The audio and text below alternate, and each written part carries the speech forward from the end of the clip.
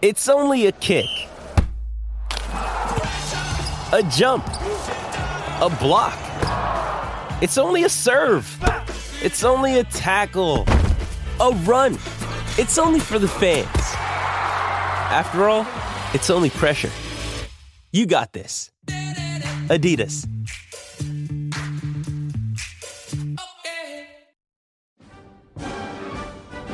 Welcome to Argyle Chat, the weekly Argyle podcast brought to you by Plymouth Live Sports Desk. Hello and welcome to this week's edition of Argyle Chat. I'm Stuart James and joining me this week is our Argyle correspondent Chris Errington. Hi Chris. Stu, are you recovered from your bit of a chest infection that you had recently? Yeah, I've had a chest infection, so I will try and not cough my way through the podcast because it is still there a little bit. But I'm back in work, so hopefully not spreading too many germs. Good to have you back in the host's chair. Yeah, it's always fun doing it. Mm-hmm. Well, it's certainly more fun than it seemed for you on Saturday Yes. at Doncaster by the sounds of it. It wasn't the best of games by all accounts. Yes, it's 300 miles away from home, so it was a chilly old day in South Yorkshire.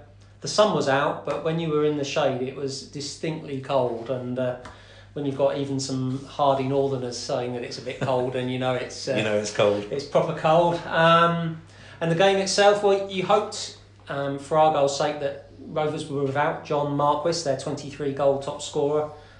He was out because of a concussion that he'd had in his previous game, and clearly that was a help for Argyle, because any time a team loses a 23-goal striker, that's a blow for them, isn't it? But one thing that Doncaster have done recently very well, apparently, talking to the locals, is score early goals, and they did that again against Argyle on Saturday. A poor goal for Argyle to concede.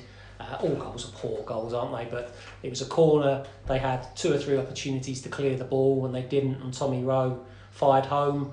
That put Argyle on the back foot after that. But they did look as though they were going to get through to half-time at 1-0, and then you could have regrouped, tweaked a few things at half-time. Right on half-time, though, a free kick from Danny Andrew, the Doncaster left back. A long way out, went the near side of the wall, the 2-man wall, beat Matt Macy at his near post, and I think, you've got to be honest and say the keeper shouldn't have been beaten from that range at his near post from that free kick. And at 2-0 down at half-time, that then is a massive hill to come back from. And just briefly, the second half, Argyle were improved. They played some better football. They had a tactical change at half-time, which seemed to get them on the ball more, with Ryan Taylor coming on for Jan Songo and playing Taylor up front with Ladapo and Ramirez just in behind. But the chances they created, and they were decent ones, they didn't take any of them. And that has been a bit of an issue and a concern over the recent games, that Argyle are conceding too many goals and not taking their chances. I mean, that sums it up in a nutshell, really, doesn't it? Yeah. In both penalty boxes, Not good enough. Argyle just aren't good enough. No. What I found interesting, Chris, when I came in this morning, we had a brief chat about the game, was you said to me what Derek Adams said about the wall for the second goal, because I said, I really felt Macy should have done better for the goal. And you made a really good point about the way the wall was set up. Yeah, I think that any keeper shouldn't have been beaten from that range in that situation. But Derek Adams made the point as well that there was a 2-man wall, Ruben Ramirez and Freddie Ladapo, and Ruben Ramirez was on the left of the wall, so the one nearest to the near post. And Derek Adams made the point that he felt that it should have been the other way round, and the taller player should have been on that side of the wall, so that you've got that extra protection, and it might have put off Danny Andrew from even trying to score from there. Because when you see the highlights and you look at it, it does look for all the world as though Danny Andrews is just going to clip the ball into the penalty area for one of the big Doncaster players to go and attack for a header. Now, I don't know this, but it's possible that he might have looked at the 2-man wall, thought, well, I could just whip it over the top of Ramirez and might sneak it in at the near post. So, but it was an interesting point that Derek Adams made in the post-match press conference, that he wasn't happy with the way the wall lined up, as well as the goal going in. And maybe the number of people in the wall as well. I mean, maybe, the 2-man wall it wasn't that far out, was it? No, so maybe that indicated that Argyle were expecting the ball to get clipped into the box, and they wanted to have more bodies marking players in the penalty area rather than anticipating the shot. I mean, it was a fair way out, and it was a fair angle. was a good strike, but yeah, it shouldn't have gone in. No. Shouldn't have gone in, and like I say, too many of those sort of goals at the moment, isn't there? It's 10 goals in the last 5 games, conceded 2 in each of the last 5, and when you're not taking your chances very well as well, if you're conceding 2 goals every game, you're leaving yourself with a very difficult task. So it was a poor day. Derek Adams, was critical of the team, the players, everybody involved.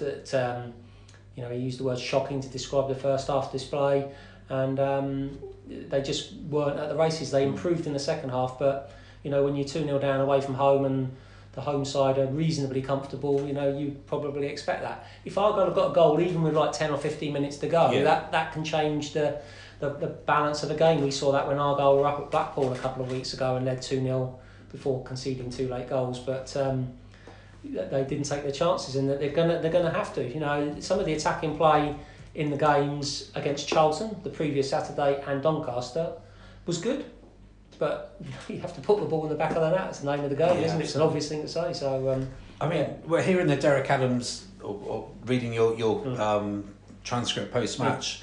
That's probably the most angry that Derek Adams seems to have been after a game. It's not very often he comes out and uses words as strong as shocking, is it? No, he was annoyed. He was annoyed, and it was quite a while after the game before we saw him as well. It wasn't like 5 or 10 minutes after the game's ended and you're still in the heat of the moment. I couldn't tell you exactly what time it was, but it felt like a good half an hour, 40 minutes after the game before we saw him. So he made his displeasure clear. So you suspect he's probably done something similar in the dressing room, and they've got a short week this week with Easter coming up and an away game against Gillingham on Good Friday, so they'll be travelling on Thursday. So they've got a really important week coming up with 2 games in 4 days over the bank holiday weekend. Absolutely. Well, you look at the league table now, and Argyle, with results going elsewhere, 3 points clear of the relegation zone, 4 games to go. How concerning is their position now? Well, it's concerning in the fact that they're on the slide, aren't they? They were 12th, not that too many weeks ago. Yeah. I think that was slightly artificially because of the games in hand and bits and pieces. But they dropped 3 places on Saturday, and 15th doesn't look too bad. There's lots of teams below you and the relegation zone.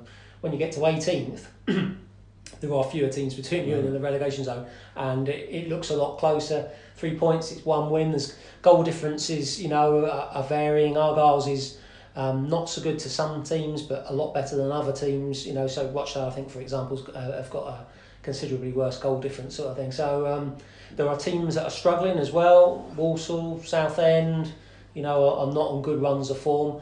But with 4 games to go, it's getting tight. No one is enjoying this and seeing them that close to the positions with the games they've got left to go. And we can talk about the forthcoming fixtures in a minute, but there's a couple of key games in there. Massively so. Well, we'll talk about them now, shall we? I mean, Argyle, Gillingham away on Friday, Barnsley home on Easter Monday, and then finish the season away at Accrington, Scunthorpe at home. Yeah. Scunthorpe have Blackpool at home, Charlton away, Bradford at home, and Argyle. I mean, that game of the season, we'll talk about that in a minute, but that could be massive. It could be huge. Rochdale have got Wickham at home, Bristol Rovers away, Southend home, and Charlton away. So there's 3 games there that they perhaps think, or at least 3 games that they will fancy their chances in. And then Wimbledon, Bristol Rovers home, Luton away, Wimbledon home, Bradford away. So, even at this late stage, everyone's still playing each other, aren't they? I mean, you're still looking at Gillingham are 15th, I think, Stu, isn't that right? And they're a point above Argyle. I think that's what the way it is. So, Argyle are going to Gillingham on Good Friday. If Argyle win there, then Gillingham are right back in the mix. Yeah. So even with 4 games to go, it's pretty much still from 14th down, 14th, 15th. Yeah, absolutely. Could still seriously get dragged back into it. So, Bristol Rovers are 14th with 49 points at the moment. So, that's 5 points clear of the relegation zone. As we've seen in the last week or so, it only takes a win and then a defeat, and Argyle or a team can be right back down there again. So, how are your nerves, everyone? Because they could get tested in this last 3 weeks of the season. Yeah, and as you say, that last game of the season then, Argyle at home to Scunthorpe, it could be a potential winner-takes-all clash. It could come down to that, and Yeah, I mean, I think for the sake of all of our heart rates, we hope it doesn't come to that, but it's possible. It's definitely possible. There's every chance at least one of those two teams that day is going to need a result to try and stay up. So it's all set up nicely. Like I say, Gillingham are 15th, a point ahead of Argyle, so that's an important game for both teams. We've got Barnsley coming down on Easter Monday, who are second at the moment, but under a lot of pressure from Sunderland, Portsmouth and Charlton for second spot behind Luton, who look like they'll win the league, although they did slip up against Charlton on Saturday. And then you've got Accrington away, who moved above Argyle on Saturday with a win, but are certainly not clear of it themselves. So all four games have got Gillingham still not clear of relegation, Barnsley going for automatic promotion, Accrington still under threat of relegation, and Scunthorpe. So it's big games. I mean, I guess in that sense it's good because it means it's in Argyle's hands. Yes. If they beat their relegation rivals, and they're safe. Yes. So and one thing they have done quite well this year is beat teams in and around them in the division. They've had a poor record against top six sides, and we saw that again on Saturday losing to Doncaster. They've picked up very few points against the top teams in the division, but they have done quite a good job of beating those teams around them when they've had to. So they're going to need to keep doing that in the remaining weeks of the season. And improve their away form as well. I mean, the Gillingham and Accrington games, both away from home park. Yeah. The away form has been poor. Lack of goals away from home as well. I don't think Gillingham have been on a great run at home either, sort of thing. So, I mean, it does bring back memories. We went there last season, the last game of last season, and lost 5-2 to Gillingham. So, there's a wrong to be righted there when they go back to Priestfield Stadium on Good Friday. Argyle always get good support in London and the South East, and those fans that go along, will have their part to play. They need the players to give them something to cheer about. It's not all down to the fans. The players have got to put in a better performance against Gillingham than they did, say, against Doncaster.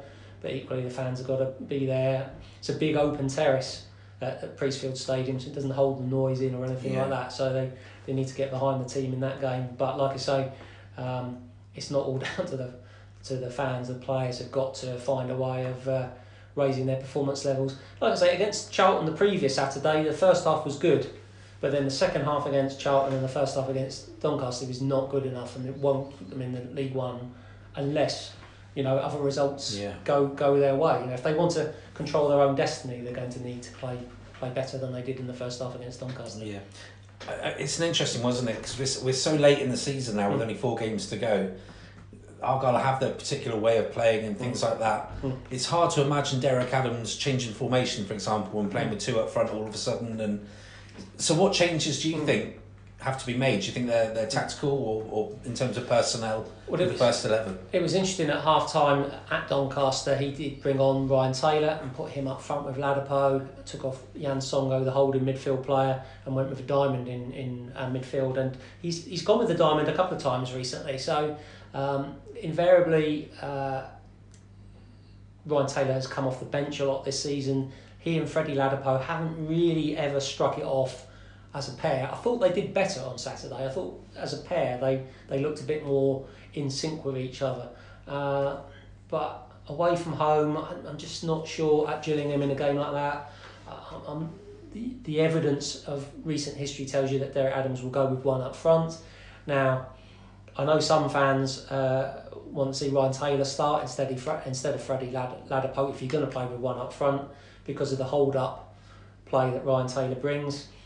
That is an interesting one for the manager to consider. You've got a 17-goal striker who's one of the top strikers in the division, or you've got Ryan Taylor who's started very few games this season. Do you, in a really important game, leave out your top scorer and play Ryan Taylor?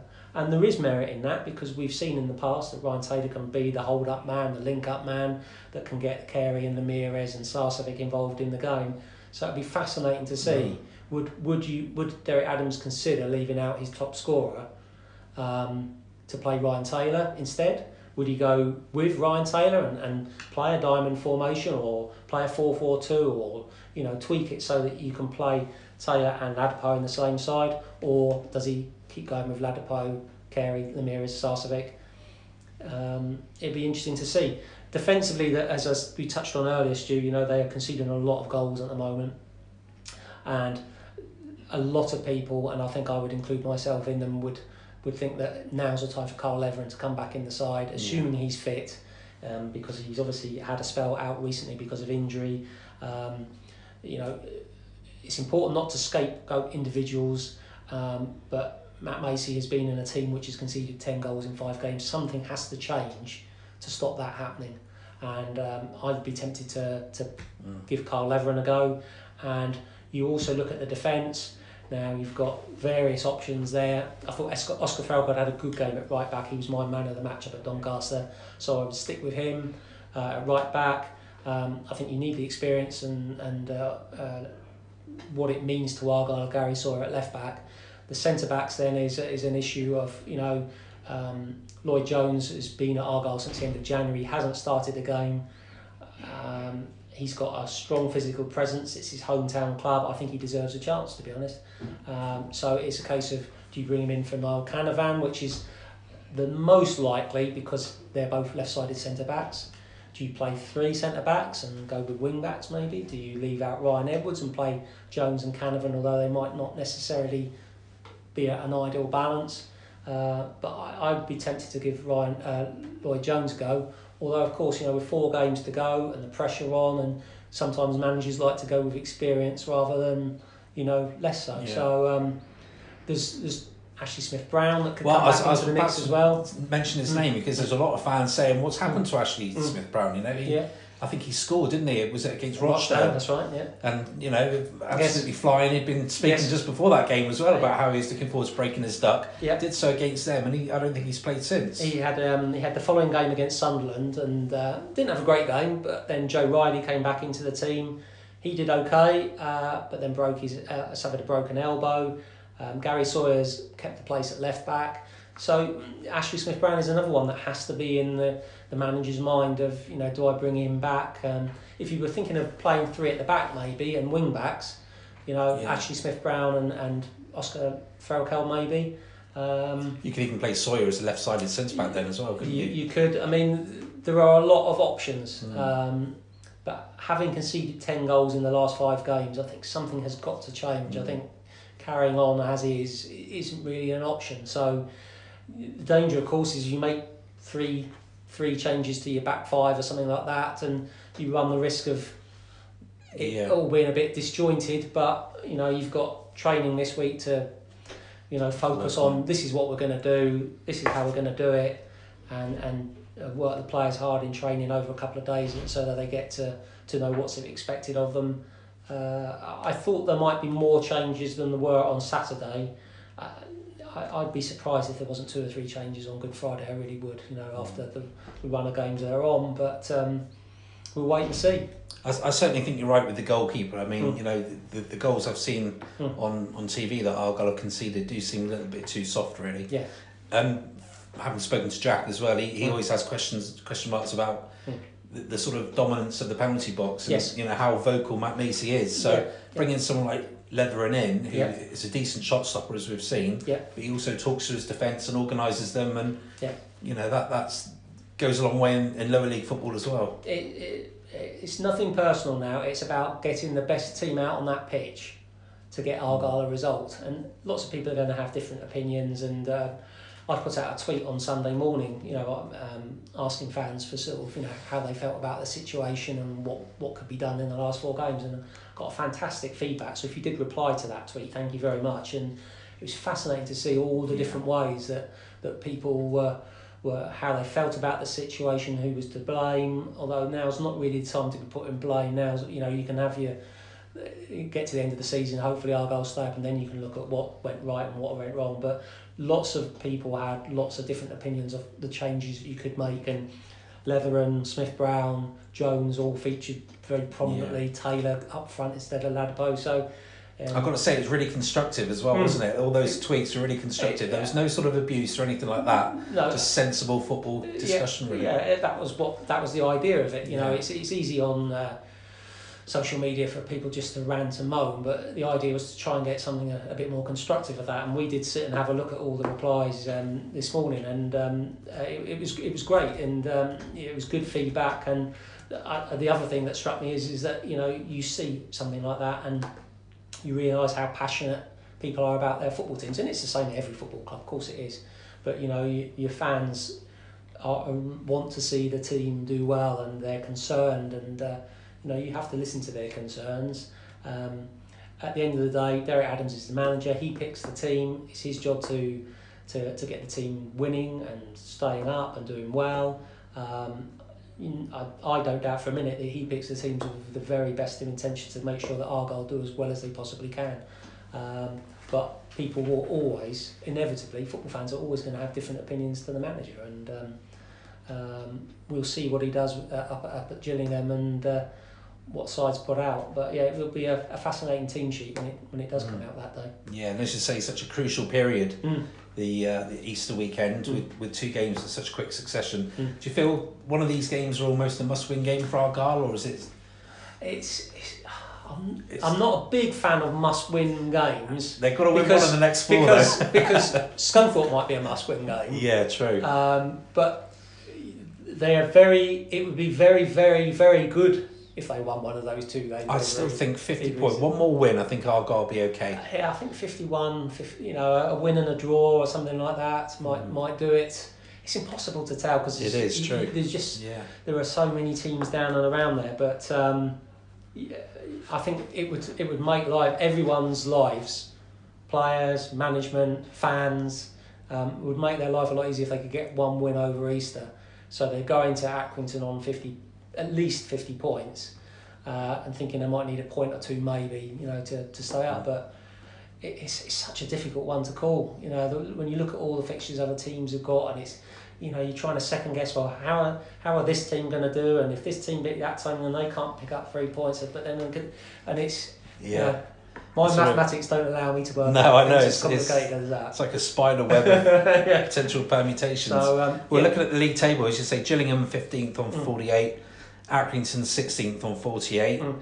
So and then Argyle 18th on 47. So it's ridiculously tight. It's ridiculously tight. So it's crazy. Yeah. Right. So we'll head off to Gillingham and see what happens there. And then it is a bit of a tight turnaround, although I suppose it's a bit like playing Saturday, Tuesday. They're going to play Friday, Monday. I know the Monday game will be 3:00 in the afternoon, but it'll be at home, so that's from a good thing from Argyle's point of view that they're not travelling on Easter Monday. And we'll see what happens. The next time we do the podcast, we will. I was going to say we might know a lot more, but. Who knows? All we know is there'll be 2 games less. There'll be 2 games less. There'll be 2 games to go, and then it will really be getting down to the nitty gritty. So absolutely. Yeah. Right. Well, we'll be back again next week. We'll discuss. Probably be the Tuesday, won't it? Because, or Tuesday or Wednesday, or we'll let you know on the Facebook page. Should give the Facebook page. Yeah, absolutely. Yeah, I'll go chat Facebook page. If you aren't a follower yet, then please do follow us. That's a good way, 1, to ask us questions, and 2, we can keep you updated on when we're going to record podcasts, because it does vary a little bit on work schedules and commitments and things like that. So, but if we've got the game next Monday against Barnsley, it would make sense to try and do it next Tuesday. So we'll try and do a podcast then for you. Indeed. Okay, good to have you back. Thank you, Chris. Thanks for joining me. Let's go back and do some work, shall we? Okay, crack on. Thanks a lot. Cheers.